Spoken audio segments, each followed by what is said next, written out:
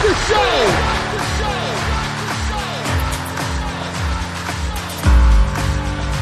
You have all made it to the dance.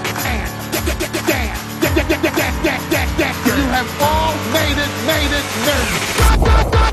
Start the show. Coming to you from the X-Axis, it's John of All Trades with your host, John X. Welcome to the John of All Trades podcast, episode 92. I'm your host, John X. Thank you for joining us. Glad to have you back once again. And for this week's episode, we go to the theater. That's right. We need to go to the theater. And this week's guest is Neil Trulio. Neil Trulio is the founder of Modest Arts. Now, what is Modest Arts? Modest Arts is a company that has done work in film, yes, but the primary focus is theater, and theater for high school kids. It is for kids who either don't have access to theater in their high schools for whatever reason, their high schools don't offer a theater program, or it's for kids who want more theater. Those kids who want to get ready for college, those kids who has the keys to the theater, let us up there and do stuff. Modest Arts does that, and Neil Trulio is the guy behind it. Now, as someone who counts his high school theater experience as very important to what he became, I love this episode, and I love what Neil's doing. The whole back half of this episode pertains to theater, pertains to kids who want to perform, and it pertains to the future of art. What does art mean? What did the theater look like 50, 60 years ago compared to what it is and what it's supposed to be today? And Neil's assertion is, what is it supposed to look like? It's supposed to look like whatever it's supposed to look like. I know that sounds like I'm being cute. I'm not.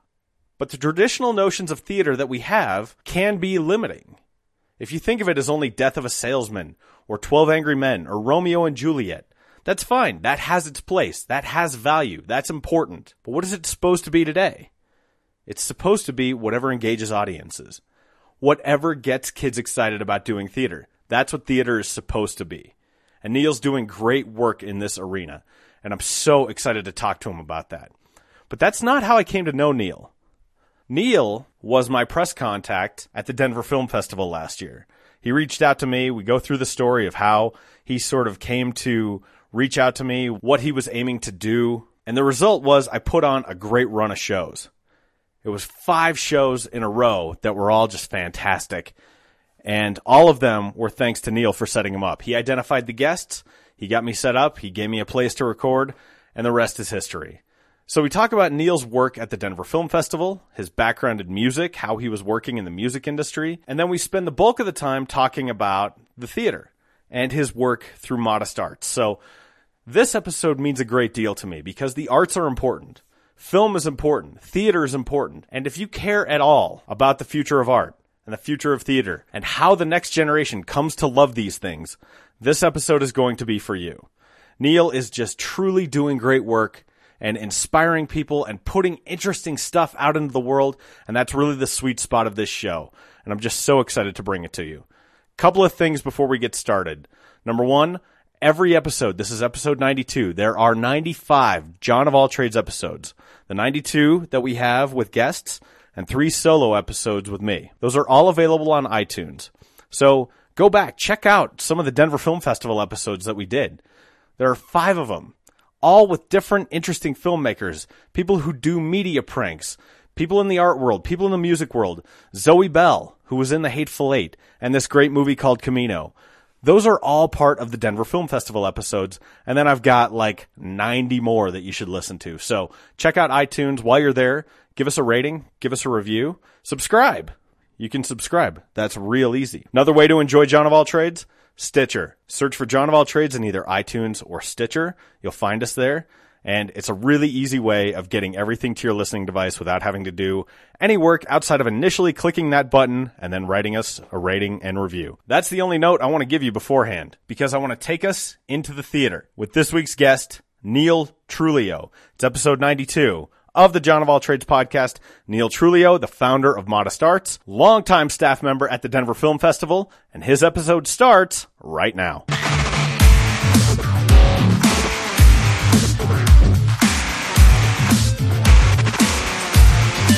Okay. Okay. So I used to live not too far from here on 7th and Ash, and then when I started teaching in the school district, I moved. My girlfriend works downtown, and I was teaching out in Aurora, so we kind of split the difference with the tech center. Wow. So I got you driving all over the place today. Yeah, it's all right. That's good. I drove past my old house, which looks nothing. I mean, the whole area, because when I lived there wasn't the Trader Joe's, and the University Hospital was still there, and now it looks very strange.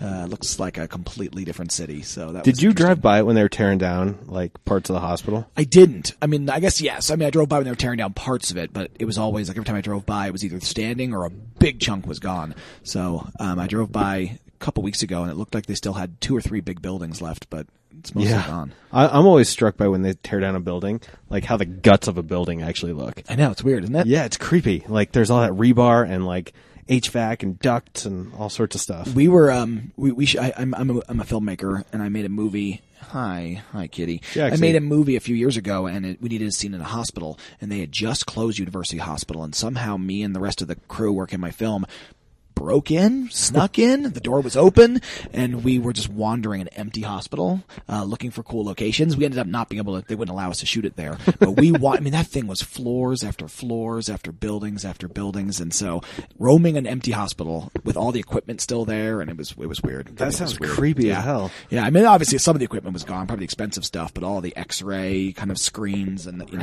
all the chairs and tables and benches and Crash carts and stuff. Yeah, it was all there. It was weird. Wow. It was dark. It was dark. That sounds wild. I'm glad you're a cat guy. Yes, I Because, guess. and like, when we do these interviews, he's like, oh, thank God, someone's down here. He may even, like, jump up and curl up on you. How funny. So- Yeah, no, I have 3 cats, so. What are their names? They are Luigi, Sophie, and Riley. And we also have a dog. And so we got the 4 of them. It's quite the menagerie. Did you name them, or were they named?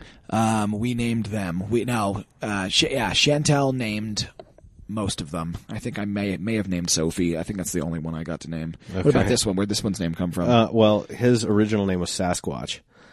When my wife rescued him up in Fort Collins, and he was a kitten. He was like 6 weeks old, and we didn't want to keep his name as Sasquatch, but look at him. I mean, it fits. He's enormous. He's enormous. Yeah, he is. But and he's got 6 toes on his front paws. Does he really? Yeah, he's a polydactyl. What? Yeah, and then he's got 5 on all the back ones. So he's got an extra digit on every single totally paw. does. Oh Yeah, my God. He's got 2 thumbs. He's got a thumb. So, yeah, you can see it really well when it rolls over. But That's funny. So she chose he actually chose the name Jax. So she's like, just naming names, and like she said Jack, and he looked at her and he's like, She goes Jax, and he meowed. So he chose. That was it. Wow. But yeah, She chose his own name. so it's wild. So Neil Trulio, it's been forever. Yes, it has. And I think you can hear your voice on the background of like 3 of my shows, all at the Denver Film Festival. Oh, really? Yeah, like when I was interviewing Mike and Nathan, whose film blew up, like Stinking Heaven, like went great guns. It was crazy. Kind of a tough film to watch. Oh, yeah. But Really tough film to watch. It's one of those films where you start watching it and you think this is going to be a long 90 minutes. Right. Because it's so brutal and it's so invasive, and then you get to the ending of it and you were like, man, that was a rewarding 90 minutes. Yeah. But yeah, what an incredible film. yeah, it was pretty tough. I couldn't believe he described it to me as a comedy. But That's Nathan Silver. yeah, he's pretty dark. I'm excited about Actor Martinez though, because they told me about that when we were doing, and they didn't say what the name was. It was just Untitled Denver Film Project or whatever.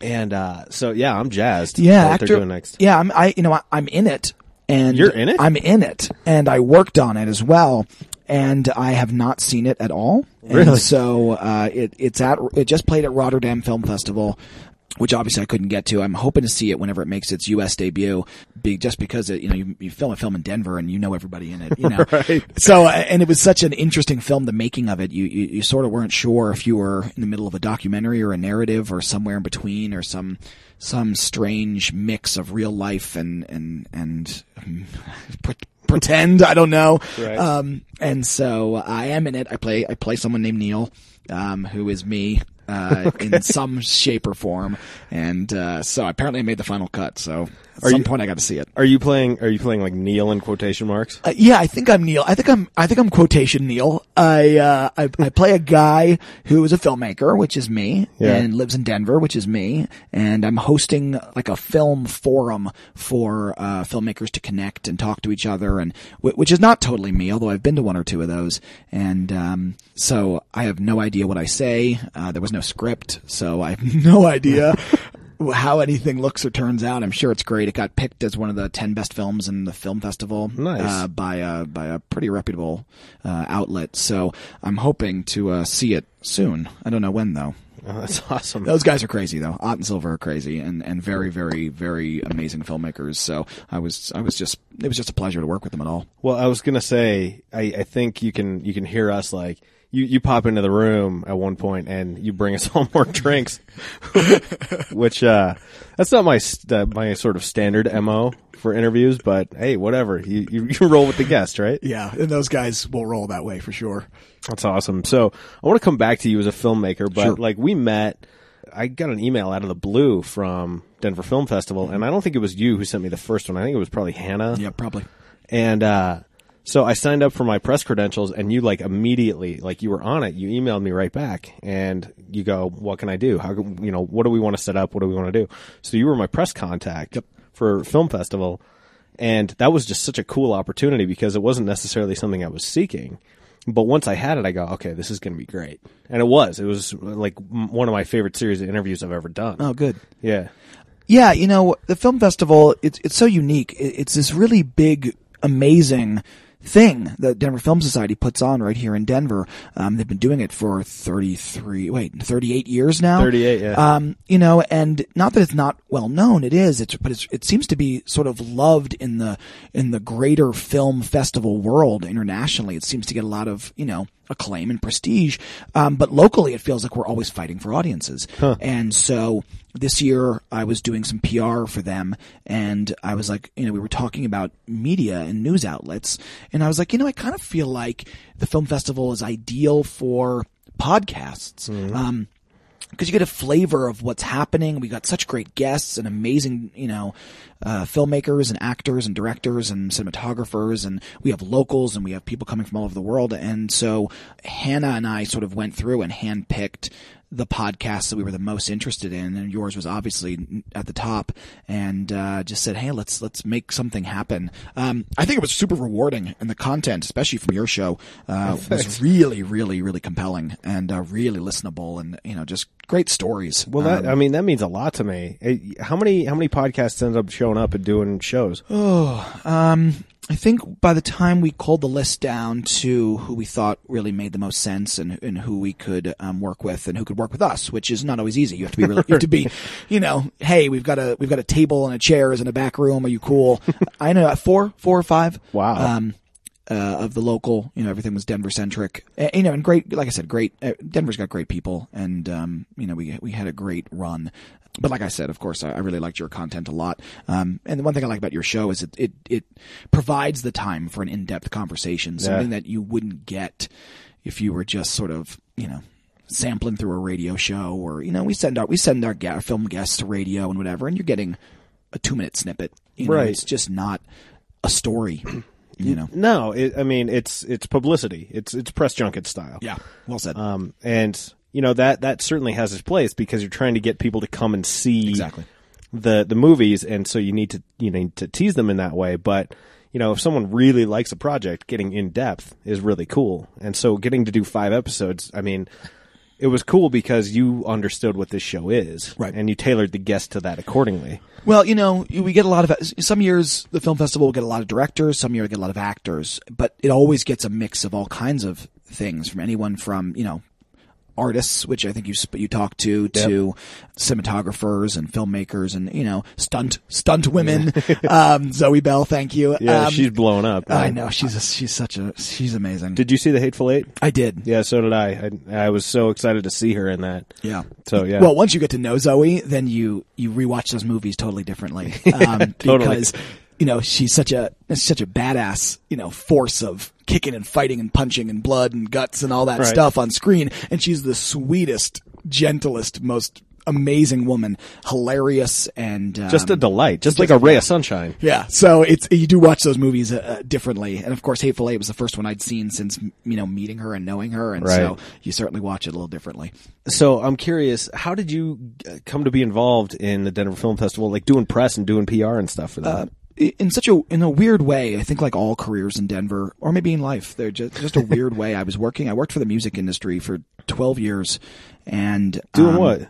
I worked promotion record stores mostly, Okay, but yeah. Promotions for the last number of years. I was doing marketing, advertising, Right. PR for independent record stores. There's a chain. It's not a chain. I shouldn't say chain. There's a group of independent record stores called AIMS, the Alliance of Independent Media Stores, and they're all over the country, and they're all independently owned and operated. They're amazing little record stores all over the country. And I was working with one that was based in Boulder called Bart CD Seller, and so I was working with AIMS, the larger group, and working for Bart's, and trying to keep the record store thing going. Totally. And keep it alive and keep people buying and engage record labels with the Boulder community and all that stuff. And it's a fight every day, isn't it?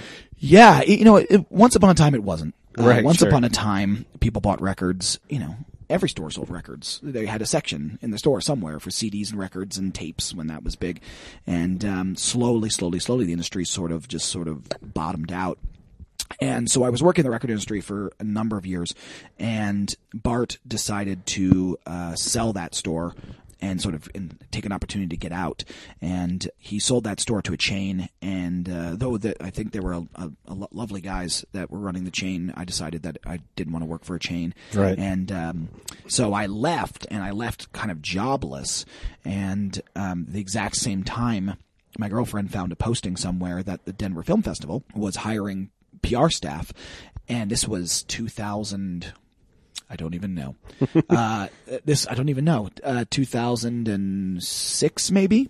Wow. And, so like almost a decade ago? yeah, almost a decade ago. And so I went and interviewed. All my marketing background was in music industry, but I was interested in film, and I had always been an actor and a director of sorts. And Yeah. So I went and interviewed with Britta, who was there and is still there, and Wow. she interviewed me and hired me, and so I've been involved with the film festival for the better part of a decade in some way, shape, or form. Well, it's funny because knowing, I work in PR too, and mostly mine was natural resources, but I used to work for an agency here in town that just recently closed called MGA Communications. Oh, okay.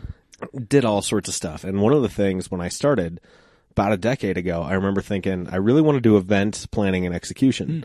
Then you do a few of those, and you really have to be wired a certain way for that kind of thing. Yeah. And what I tell people is, no matter what event you go to, there's someone behind the scenes running around like a ferret on meth, just having a heart attack about something or several somethings all at once. And so working with you, I would come in, do the interviews, and leave. Like that, my day of stuff was not that hard. A lot of my stuff is on the back end. Like, I was trying to watch the movies while raising a kid, and then, I was editing all the episodes and promoting them and getting it all out. So most of my work's on the back end. But I was thinking, and I asked you during the film festival, so how long is the fest? The festival goes, I think it's 12 days now. It starts on a Wednesday and ends on a Sunday. Okay. A week later. So how many days is that? 12? Yeah, something like that. So when you're doing an event like this, what does a day look like for you? So I know you have to reach out to media and filmmakers and stuff beforehand, but once it's go time, what's a day look like for you? It's crazy, and it's each day's a little different. Our job is a lot of front end.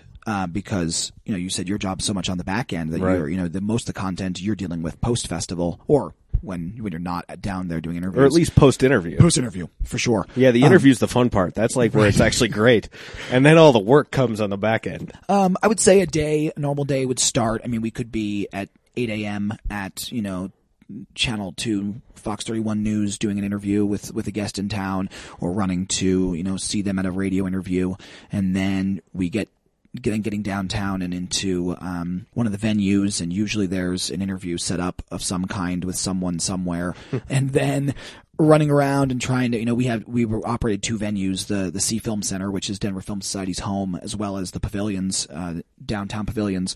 So it's a lot of, okay, so we're going to be here, then we're going to be there. We split up. You go here, you go there. We have a lot of high profile guests coming to town, for like John Turturro was here this last time, and Christopher Lloyd, and obviously Zoe Bell. Right. And so a lot of what we're doing is, sometimes we're just making sure they're taken care of, checked into their hotels, have their keys, have everything they need, make sure that they get where they need to get, making sure their car service is arranged, meeting the car service.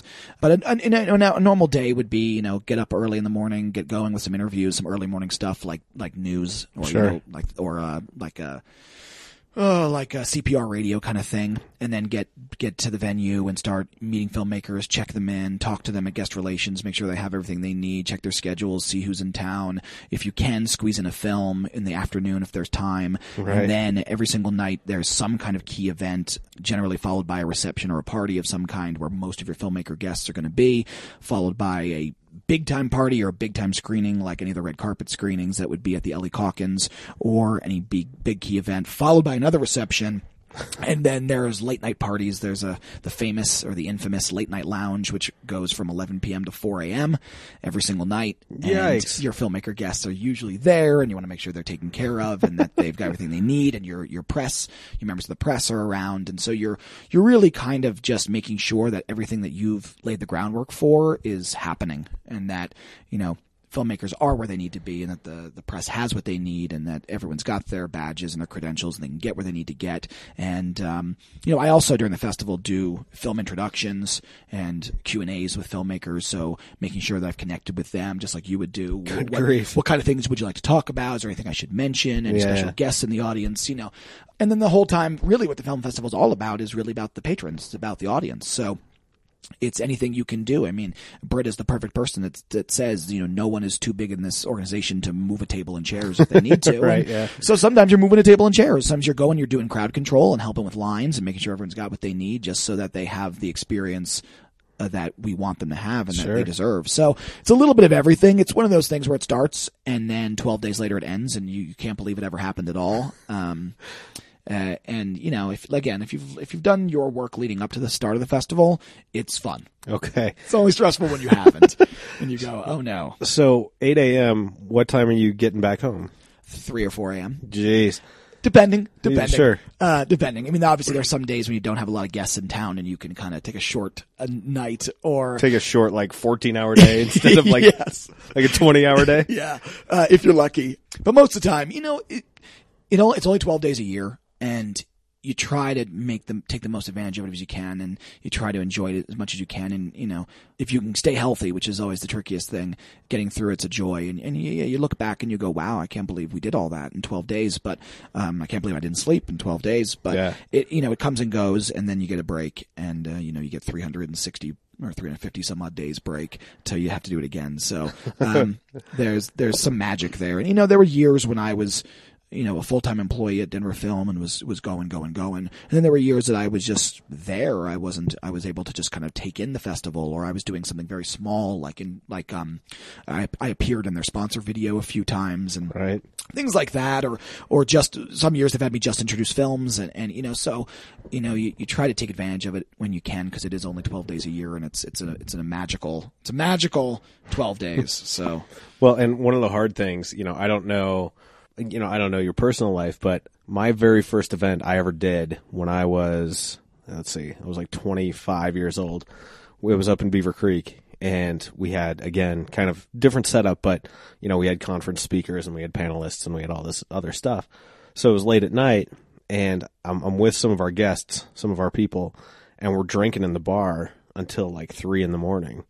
And I woke up the next day at 6:30, because that's when I had to start doing stuff again. And I go, oh my God, why did I drink so much? What am I doing? And so have you learned, or is there temptation? It seemed like you were avoiding booze intentionally when we were doing this year. Yeah. No. there's not. I mean, yeah, of course the temptation is there because everyone's there to have a good time. And the filmmakers come to have a good time. They come to talk to patrons and educate audiences and do all those amazing things they get to do. But a lot of what they do is just, hey, I'm going to have a good time. I get to go to Denver and connect with other filmmakers and drink and meet people and see people and party and all that stuff. Yeah, have a great time. Yes. And, for the staff has a great time too. The staff has a great time. They definitely do. I certainly avoid, I avoid the alcohol and drugs as much as humanly possible. Mostly. That seems like a complicating factor, given how much you have to do. It is. Yes, it is. And so if you can steer clear of it, then my sleep is a little bit more sound and I wake a little better. Right. So certainly some people are able to just, I don't know how they do it. They imbibe and they do the whole week and they stay standing. I don't know how they do it. I try to just avoid it. I also, a lot of the time I feel like I'm responsible for the filmmakers and the press and all those people. And, I need to make sure that, if someone needs to get a ride home at 4 a.m. that, obviously there's cabs and there's Uber and there's all that stuff. But if I can be there to help them get them into a car and get them where they need to go or take them to their hotel, it's a lot easier on them if I'm working. Well, and sure. So I'm always working. Yeah, and I mean, there's a certain discretionary aspect to that. Yeah, I don't think, not that you can't have fun and do the job, and not that you can't do the job and then say, hey, I'm going to turn it off at 10 o'clock and I'm going to just have fun with everybody and the guests. But I kind of feel like in PR, I'm kind of always working. So if it's 4 a.m. and you've got filmmakers and you've got media members and you've got this and that, you're still on. I feel the same way. And, I left my corporate job in April and I'd watch some of the employees at the company Christmas party just get lit up, just housed. And I remember thinking, I'm like, okay, I'm still like the public face of this company. Like I talk to the media. I want them to have faith in me at all times. So like it was the company party. It was all free booze and it was hosted and it was great. I didn't take any drinks because I'm like, you know what? I need to be professional at all times. So I completely, I'm on board with what you're telling. Yeah. And there are people that can do it. And they can party, and they can stay on, and they can, and more power to them. Yeah, and they're amazing at it, and they still continue to do their job successfully, and still have a lot of fun, and still, drink and all that stuff. Yeah, that ain't me. I've tried that. Sometimes you try it. Like you'll be at a party and you'll have too much to drink, and you'll think about it the next day, and you go, it probably wasn't the best choice that I made, but it's everyone's got their own style, so. Yeah, my style is I'm pretty sober most of the time, if not all the time, and it's just kind of how I function. I'm a bit of a control freak, and so letting go of control is a very difficult thing for me. Probably why I'm a director and all those things. But so that's kind of my deal, and so I try to stay in control as much as I can, at least of myself if I can. Favorite films you saw this year at 38? Oh, I loved Anomalisa. I thought Anomalisa was amazing. I loved Youth, which I thought was incredible. I'm trying to think of, I thought the Michael Moore documentary was great. I thought it was his most fun. One I wanted to, you put together such a good slate of guests. I go, you know what? I'm not going to complicate things, but one I was interested in was, and I don't know if you saw it, was Surviving Skokie. No, I didn't see Surviving Skokie, but those filmmakers were incredible and the storytelling was great. And I've heard nothing but amazing things about Surviving Skokie. And I say that because that's where my mom grew up. Oh, no kidding. So yeah, she's from Skokie, Illinois. And so I was going through the list of all the films and I go, holy Lord, look at this one. And so I asked her and my dad about it, and yeah, they both remember that very vividly. Yeah, compelling story. The most interesting thing about that story of all things is, there is, for those who are listening, that it's Skokie has a large Jewish population, and they have this parade, and this Nazi organization wanted to march in the parade. Yeah, and obviously that causes conflict and turmoil and not just a large Jewish population, but a lot of like Holocaust survivors. Yes. Specifically one in the film that they deal with. Right. Yes, and interestingly, what I found most fascinating about that film is that the ACLU ends up defending the Nazi organization, which, makes a lot of sense. And, I think we stop and we think, well, the ACLU, they're always on the lefty liberal side, and they're there to fight for, they're there to fight for the people who are put down and kicked around. Well, they're the American Civil Liberties Union, and they're going to fight for anybody who's having their civil liberties as defined by the taken Constitution. Away. Yes. So I found that to be the most fascinating topic of the film, and I hope to see it soon because the filmmakers were incredible, and what an amazing story. And the subject, the Holocaust survivor, that's a key part of that film, lives here in Denver. Yeah. So how cool is that? Yeah, that's pretty awesome, and it speaks to just having not had a lot of exposure to Denver Film Festival before this year. It just speaks to what a great, diverse lineup you guys put together. So cool. Yeah, the programming staff led by Britt Withy and Britt Erickson and Matt Campbell and everyone over there in the programming staff, they do such amazing things, and they really spend the year looking and digging and finding the gems. Denver Film Festival comes at what a lot of people would think is kind of near the end of the season because, if you call Sundance the start of the season, and especially the season here in the States, Sundance is in January. So by the time you get to November, those films have been playing for months. But they're amazing at finding films from all over the place and films that are making their premiere at Denver Film Festival, as well as things that have played Sundance and Berlin and a lot of the amazing film festivals. And they work really, really hard to put together a slate that they think is compelling and interesting, and also pick films that they like. They have a flavor, and sure.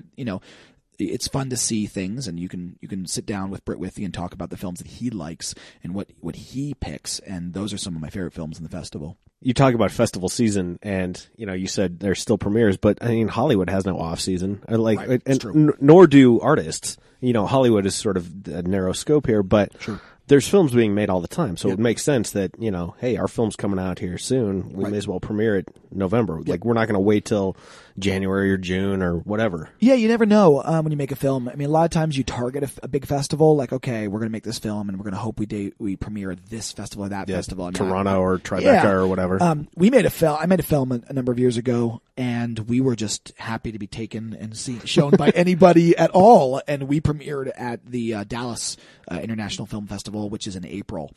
And what was the name of that film? We Are the Sea. That's right. The name of the film. And can you talk about that a little bit and how?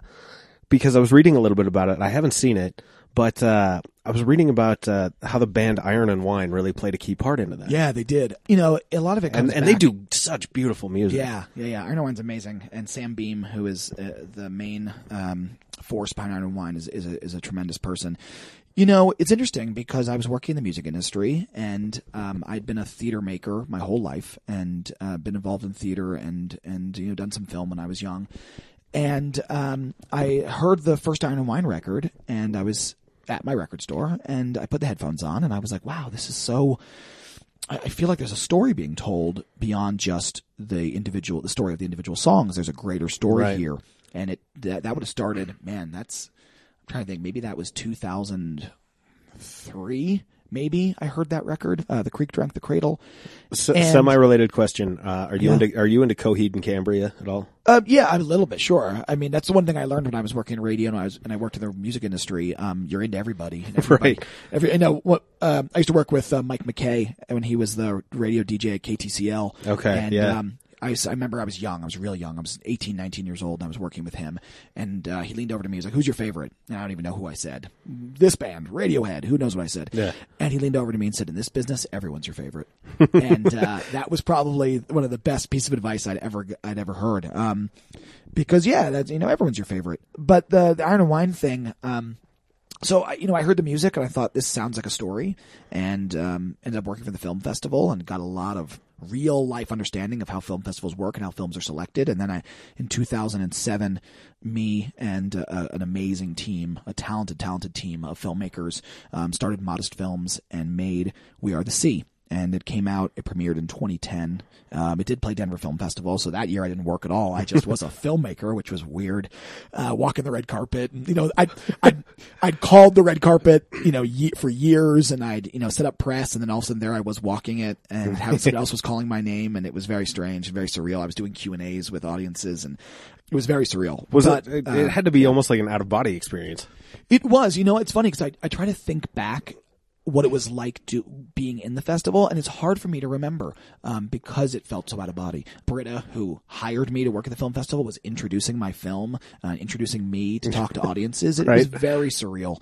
And like I said, I always remember this. We pulled up. We were doing the Dallas Film Festival, and we got to Dallas, me and Chantel Fraser, my girlfriend, who is an amazing actress in the film and also an amazing artist. She's also the art director for the film. Nice. And we arrive in Dallas, and we have like a minute to get to our hotel and get changed. And then a car picks us up that's going to take us to the opening night red carpet. And, I know this. I have film festivals. Come on, I know this. So I get in the car. We get in the car. The car pulls up. The door opens. Someone opened the door for us, and we step out of the car, and we step onto the carpet. And we already have microphones in our faces and cameras in our faces. And we, you do this thing where you walk, you take a step, someone walks you down, they go, here's this person's from this, news outlet, this person's from this news outlet, this person, can you stop for a photo? Right. And we did it. We just did it. The step and repeat, right? Yeah, the whole step and repeat, the whole thing. Yeah. And I think Bill Paxton was next to us walking, and we were walking, and we got to the end, and we looked at each other, and we were like, did that just happen? Like, did that just happen? Like, we just landed here. Right. We changed. We got in a car, and boom. That was surreal. And I don't remember it at all. I see photos of it, and I go, Sure. oh, yeah, that happened. But I have no recollection of that because it's just a whirlwind. And, Denver Film was a lot like it. We sold out every screening in Denver. I think we had 4, maybe even 5 screenings in Denver. We sold them all out. We had a big premiere party, all that kinds of stuff. But, awesome. It's hard to remember because, it's like a blur. And It's almost like I liken it to my wedding day. Sure. You're making this film for so long, and you slave over it, and you worry about it, and you fret about it, and you get it lined up, and you submit it to festivals, and you do on and on and on, and then you finally roll it out into the world, and then just it's over like that. I'm sure. I've never been married. I've never done the wedding, but I assume it's a lot the same. You plan and plan and plan. Well, and I'm telling you, the way you're describing that, I go, that could be a wedding day. Yeah. And it's probably just like it. It's wild. I mean, I wish, there's those moments where you wish in your life you could stop and slow down time. Yeah. And savor it. It's like, I want to be living in the memories of right now. That these memories are going to be amazing, and it's all incredible, and the honor of being able to play your film in front of audiences is indescribable. And you kind of stop and wish you could stop and just go, can I just pause time and just remember, just breathe and remember this moment? But it just goes so fast. It's crazy, man. You said you've been a theater maker your entire life, right? And you're making theater right now, but working with kids, right? Yeah. So I wanted to talk about that quite a bit. Awesome. I'm interested in the origin story, but I want to make sure we talk about what you're doing right now because the little bit I know about it sounds really cool. Yeah, so my main effort right now is an organization called Modest Arts, and it is a youth-based college prep program in theater and film for kids it's really for high school kids who either are a little underserved by their current high school, or their high school is great but they want more, or they really see themselves going to college and professionally to pursue a career in theater and film, and I give them the extra productions, extra work, extra schooling. Just like at bats. Yeah. Essentially. Yeah, Like get as many at bats as you can working in this milieu. It's a great way of saying it. And also I've been studying theater my whole life. I have a lot of experience and a lot of things I can teach them to get them ready for college, even more than ready for college, to help them excel and succeed and get them ready for their college auditions. I know what, a lot of the college, what they're looking for in these actors, and I can get them prepped and get them ready for those auditions so they can get the best scholarships and get what they need. But a lot of it, yes, is just giving them more work. Yeah. More work, demanding more of them, asking a lot of them, and pushing them as hard as I can so that they can flourish, really. So like what types of work will you give a high school student that they might not otherwise get otherwise? Well, I said otherwise twice. No, it needs to be said. Otherwise is key. Obviously a lot of the high schools around the area, they do shows and they do some class work. What we do is we have a company experience. So if you join Modest Arts, you're put into a company and you're a member of that company. Now that company will then go on to create work in itself. So right now that the company is creating a new musical. A brand new musical out of found music and creating text and putting that together. So not only is it the experience that they're going to get doing shows, we just closed Romeo and Juliet in January, which you go, Romeo and Juliet's been around forever, but I gave them the opportunity to invent their sort of version of Romeo and Juliet. Wow. And it was very much a youth in revolt, very, very modern music, very, very modern interpretation. It was very much them now and what they deal with now. And so they have the opportunity to create and invent and really be artists and not just actors. I think sometimes the kids go through high school and they divide them up. Okay, these group of kids are going to be actors. These group of kids are going to be techies. I make my techies act and my actors do tech. But I think a lot of it is, okay, what role am I going to play now? And it's a lot of, well, I auditioned, I got the part. I learned the part, I played the part. I auditioned, I got the part. I learned the part, I played the part. And what I'm trying to do is give them an experience that is, I walked into a room with a group of fellow artists and we created. Wow. And we came out the other end with a piece of art that we feel like we created, that we feel ownership over. And so that's the experience I'd like them to walk away with. That sounds like an amazing experience because the way you described, I auditioned for the part, I learned the part, I got the part, I learned the part, I did it, blah, blah, blah. That feels like sort of a lot of what most people's high school theater experience is. And that's certainly what mine was. I didn't have I wasn't self-driven enough at that point to ask for more work. And the kids who were, I think, flourished quite a bit. And, they got to set lights and they got to learn sound cues and, build sets and all that. I don't necessarily, had I had something like you had, I might have taken more ownership over it and maybe pursued it a little more. But I was kind of happy to just learn my part and do that part. But it sounds like these kids almost self-select to go into a program like yours. Yeah, they do. And the one thing when I first got into the educational aspect of theater, I really thought my direction would be college and university. And I do really I co-taught at University of Colorado Denver, and I directed some plays at CU Denver. And I really kind of thought that would be where I'd find a home. And certainly a lot of great, great theater artists find their home there. Mm-hmm. And I kind of fell backwards, really, really weirdly backwards into working with high school students. And at first I thought, okay, well, I'll do this. They're high school kids. It'll be fun. I loved theater when I was in high school. This will be great. And I really learned a lot about high school age kids and that they have this innate need to perform.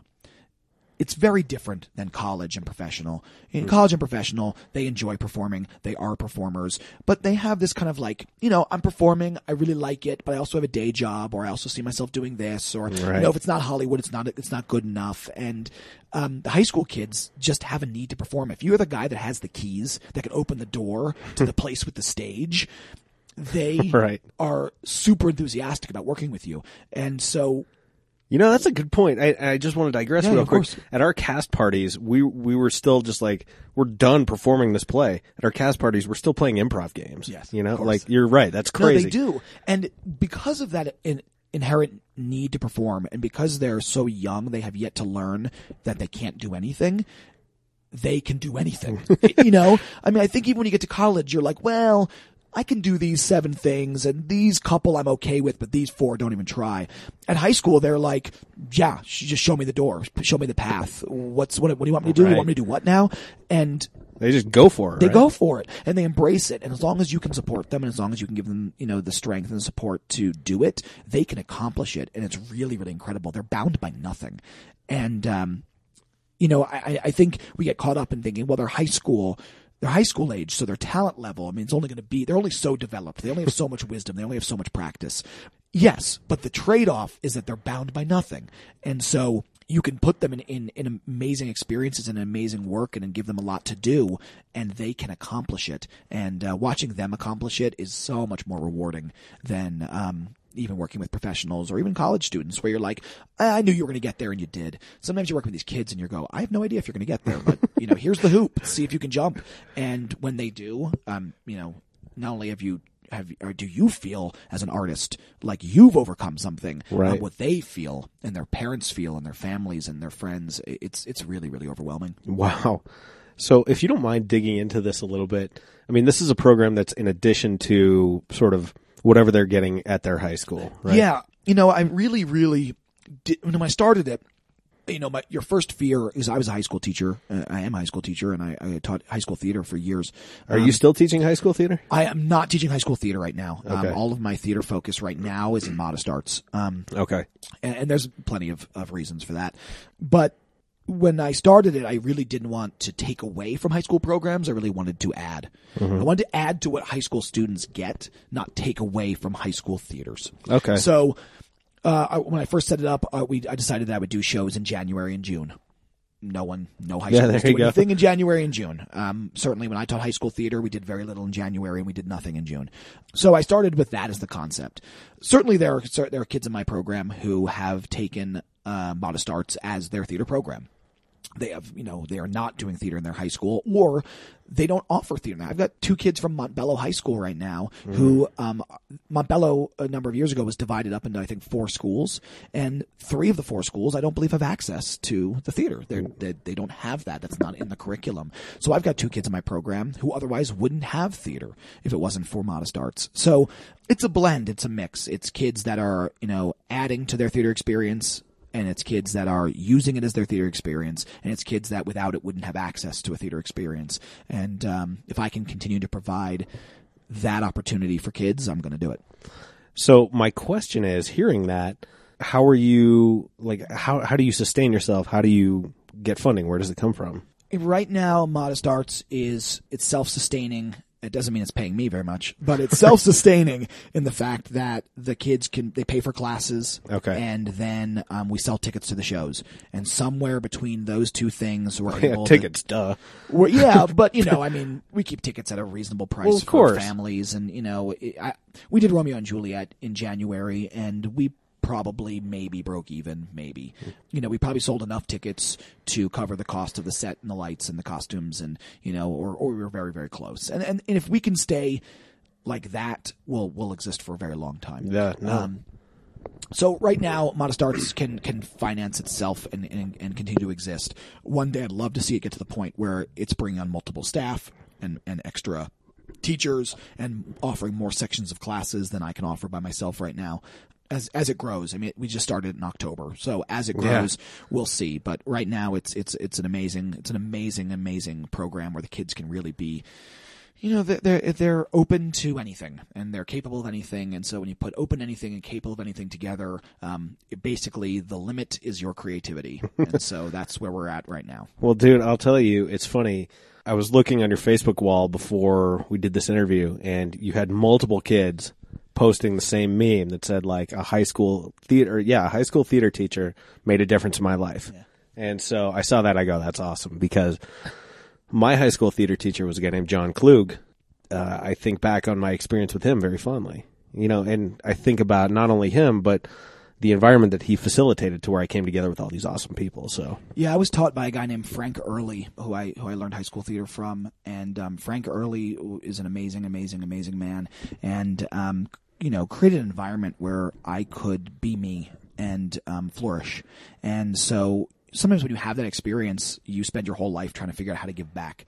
And so I look at things like that, and it's amazing. And the kids write amazing things, and they're amazing kids, and they inspire me every single day. But I look at that and I go, okay, I've given something back. And I think as artists, a lot of our job is to give back, and our job is to say, okay, I mean, we just described it. I got to walk on the red carpet next to Bill Paxton and get interviewed by press. Well, I get off that carpet and I go, now I got to give back. Yeah. Now I got to turn around and say, this art has given so much to me. What can I give back? And so I like to think of it as paying it forward. Yeah, it's probably a good way of thinking about it. And because I say that because when I started my job, when I got out of grad school, I didn't know what I was doing. And I got to set up with a bunch of informational interviews, and people were very generous with their time. I didn't know what the hell I was doing, and I didn't know even what kind of job I wanted. I just went and asked them about their job. And at the end of it, I go, God, I know you're busy. You have this really important job with, the chamber or whoever. What can I do for you? They go, you don't need to do anything for me. Just pay it forward. And so it's such a cool philosophy. Yeah, I mean, if I've inspired a small chunk of a generation of kids that are going to go forward in their lives and do something empowering with the arts and keep the arts alive and continue to push it and break new barriers and, engage the next generation in art, then I think I've done something right. And, like I said, we get this great gift, this opportunity to perform and create art and tell stories. And if I can inspire someone else to want to do the same thing and give them the foundation and the lay the groundwork so that they can tell stories and be an artist, and then they can do the same for somebody else, and then we'll have it forever. Yeah. And that's exactly what we want and what we need. And it brings me to an important point. If you Google your name, oh yeah, there are a couple of presentations that come up where you're talking about getting people back into the theater. Oh, okay. Is that accurate? Is this ringing a bell? No. Okay. What are these things, I wonder? We'll take a look at them when we're done here. Okay. But at the nut of one of the presentations was there's this notion that kids have left the theater because they're more into their personal devices. Sure. They don't have as much control. Sure. Is it their fault that they're not in the theater? And the assertion of this presentation was that no, it's not their fault. It's our fault. We need to engage them in new ways because it's up to us to evolve to cater to what our audience want. Not necessarily to cater, not to pander. Sure. Not to grandstand or patronize them. Sure. But to engage them in a new way to where they want to be engaged in the theater. Yeah, we Romeo and Juliet did a performance for Montbello for every 11th grader in one of the schools that doesn't have access to theater. Yeah. And afterwards, the teacher there, his name is Derek Nason, and a really amazing teacher, he was doing video testimonials with the kids. What'd you think? What was your favorite part? And one of the kids said, "I've never seen a play before, and now I want to see more plays." And to me, that was the whole point of doing it. There you go. I don't care if Romeo and Juliet lost $1,000. That right there was the value. A kid had never seen a play. They saw a play. They want to see more plays. And I strongly do believe. I don't believe it's not the kid's fault. It's not the youth's fault. It's not the generation's fault. I really get annoyed at people pointing their finger at millennials and saying it's these damn millennials. You have no idea how much that gets my goat.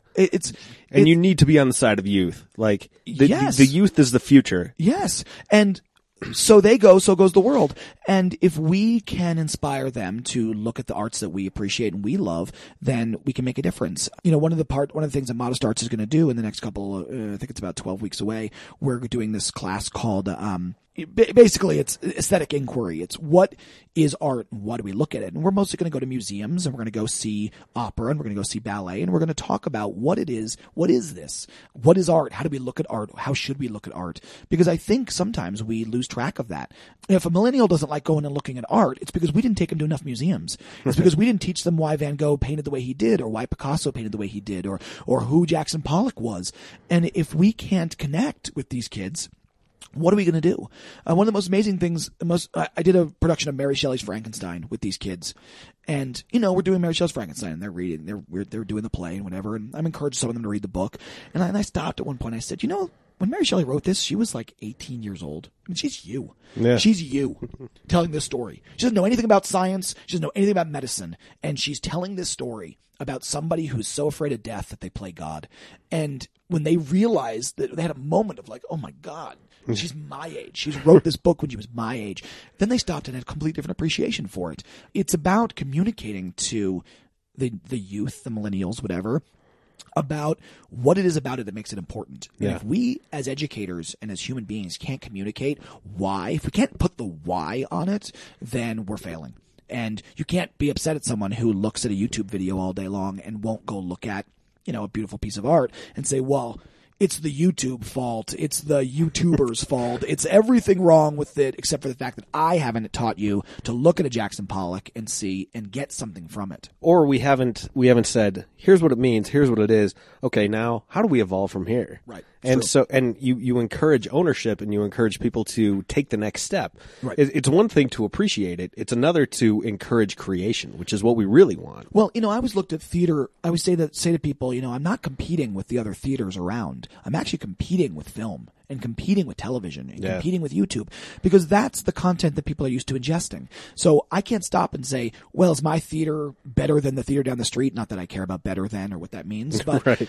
But because no one's watching the theater down the street and no one's watching my theater. If we can't get to that audience that goes and sees the Avengers on a Friday night, then we're not doing it right. And so when I create theater, my goal is to create theater for an audience that is used to watching movies and used to watching music videos and used to watching that type of content, because that's the audience I'm connecting with. If I can successfully reach that audience, then I can do anything. I mean, in some ways, a piece of theater, which is actors in a room standing around, a table, has sort of become a museum piece. And there's nothing wrong with that. We go to museums to see museum pieces. I like to look at dinosaur bones. Right. I go to the museum to look at dinosaur bones. And sometimes we go to theater to see a dinosaur bone. This is how it was done. Have you ever gone with Ian Cook? yeah, talking about somebody who loves dinosaurs. I'm sorry, I didn't mean to make you lose your train of thought. No, I'm not. No, I think, I just think it's interesting. I think we have to understand what we're doing. And when we put a piece of theater out there that is directly derivative of the kind of theater that was being staged in the 30s and the 40s and the 50s, we need to recognize it as what it is. This is a museum piece. You are seeing theater as it was. But we also have to recognize that means that theater as it is must be different, and that we must embrace theater as it is, and be open to that as well. And that seeing a dinosaur bone is only that. It is a historical event. We also need to recognize that theater needs to be as much of the 21st century as film is. You watch a movie, you watch a great movie from the 70s or a great movie from the 30s, and you go, wow, that's a great movie. And not just for the time, but that's a great movie. Yeah. But we recognize that it lives in a time and place. And we look at special effects from, Superman 1, and we go, wow, these special effects are horrid. But we look at special effects now and we go, but they've changed and they've grown, and we can recognize the Superman flying in Superman 1 was limited by what they had. And we can watch it and go, we're not going to watch it and focus on the limitations. We're going to watch it and focus on what they accomplished circa 19 whenever. Right. And what you're describing in terms of the theater is not instead of necessarily. No. It's in addition to. It's also. That's a great way of saying it. It's also that we can have theater of the 21st century and we can have theater of the 18th century or Shakespeare of the 16th century. We can have classical style theater. We can have it all. Right. And we don't need to be purists. We don't need to stop and say, well, this is better than, or the only way to do theater is blank. And I think when we get ourselves caught like that, then we start all looking like we belong in a museum. And instead of actually looking like we belong on a stage. And we need to recognize that as artists and say, okay, it's not about saying to the millennial or saying to the young person, why don't you appreciate my art? It's about saying to that person, let's make art that you can get behind, and let's make art that we can all get behind. That you're super enthused about. Yes. And, if you came and saw a Modest Arts production, you'd go, oh my God, these kids. The North Denver Tribune wrote a story about Romeo and Juliet. And one of the things he hit on was there was not a weak link. The kids were so invested, even if they had the smallest role or the biggest role, because they embraced it. I mean, it was like modern music with hip hop and dancing and singing, and they were able to showcase their talents. And it doesn't matter if they were playing a 4-line part or playing Romeo. They embraced the entire project as a company. And you can do that. You can do that. There's that famous line in theater, you were a theater guy, that says, there's no small parts, just small actors. Yeah. Now we stop and go, no, there's small parts. No, there are small parts. I think we recognize there are small parts. I mean, but we also recognize there are also small actors. And if we can get a big actor in a small part, then that small part will flourish and grow and we'll have an amazing show. And that's what I want to do is let's put big actors. Let's put big actors in every part. Yeah, we're not playing T-ball here. We're not trying to hide someone in right field. No. Like you want every single aspect of this production to shine. Yes. And that I played right field and no, not surprising. I played right field and I'm hoping that I was put in right field because that was where I could shine. You know what I mean? Yeah. That was where I shined. I probably was putting on skits out there in right field because no one could hit it that far. But, that was where I could shine. I was never going to shine at second base. I was going to get murdered. I couldn't shine as a pitcher. No way. But maybe on right field, given the exact right support and the right leadership and the right team around me, hey, I had that right field handled. Yeah. And that's what you're going for is saying, let's all embrace the fact that this is what we're going to experience. We're going to do it as a team, and as a team, we're going to accomplish something big. It's funny talking about this evolution of theater. One of the plays I saw a couple of years ago was at the Curious Theater, and it was The Elaborate Entrance of Chad Deity. I don't know if you know that one, but it was written by a guy who was a huge professional wrestling enthusiast, and it touched on issues of race and class and money and motivation. And I mean, Roland Barthes writes a lot about professional wrestling. So it was almost that distilled into its essence. And they had live wrestling action Like That's they built a awesome. ring, and I remember thinking, I'm like, I can't believe like this is like, I can't believe I'm seeing this in a theater. It's so great, and I was so excited and so jazzed by it, and so I think that speaks to exactly what you're trying to do with these kids. Yeah, I think we need to get out of our own way. You know, we as artists, especially theater artists, need to get out of our own way, and I think we stand in our own way. And sometimes, you know, I talk to a lot of amazing directors who go, you know, it's just how it's supposed to be. It's actors in a room. You Are they know? too precious about it? Like, I may be. like, do we have to do Death of a Salesman or 12 Angry Men or, you know? You know, I think like what you said earlier, we do have to do Death of a Salesman, and we do have to do 12 Angry Men, but we also have to do the play you're talking about. And I think that. But we don't only have to do Death of a Salesman. No. We don't only have to do 12 Right. Angry Men. And it's not just that. I think sometimes we look, and I hate saying we. I mean we as theater makers, but I'm certainly talking about those who refuse to kind of become part of a modern theater movement. And I think they say this is how it's supposed to be. And I think that's the problem. Is it's not supposed to be anything. It's supposed to be what it can be. It's supposed to be what audiences want to watch. It's supposed to be what artists want to tell. It's not supposed to be anything else. And at the time when Death of a Salesman was written, that was how it was supposed to be. And at the time in which Romeo and Juliet was written, that was how it was supposed to be. And you can go all the way back to Oedipus Rex and beyond. That was how it was supposed to be. But right now in 2016, tell me what theater is supposed to be. It's supposed to be what the limits of our creativity can create. And so that is what it's supposed to be. And I hope that as we move forward, that the next generation of artists, you know, embrace what it's supposed to be is what they want to make it and what audiences want to see. And maybe 3 hours of people standing around a table having a chit chat is not what audiences want to see. And then we'd have to stop and say, maybe it's not what it's supposed to be. Maybe it's supposed to be something different and something bigger and something more engaging to a modern audience. Right. Maybe it's not Socrates standing up just reading the Phaedrus to us for an hour. Maybe it's not. And maybe there's still a home for that. And like I said, you know, I still go to the museum. I still look at dinosaur bones. We all do.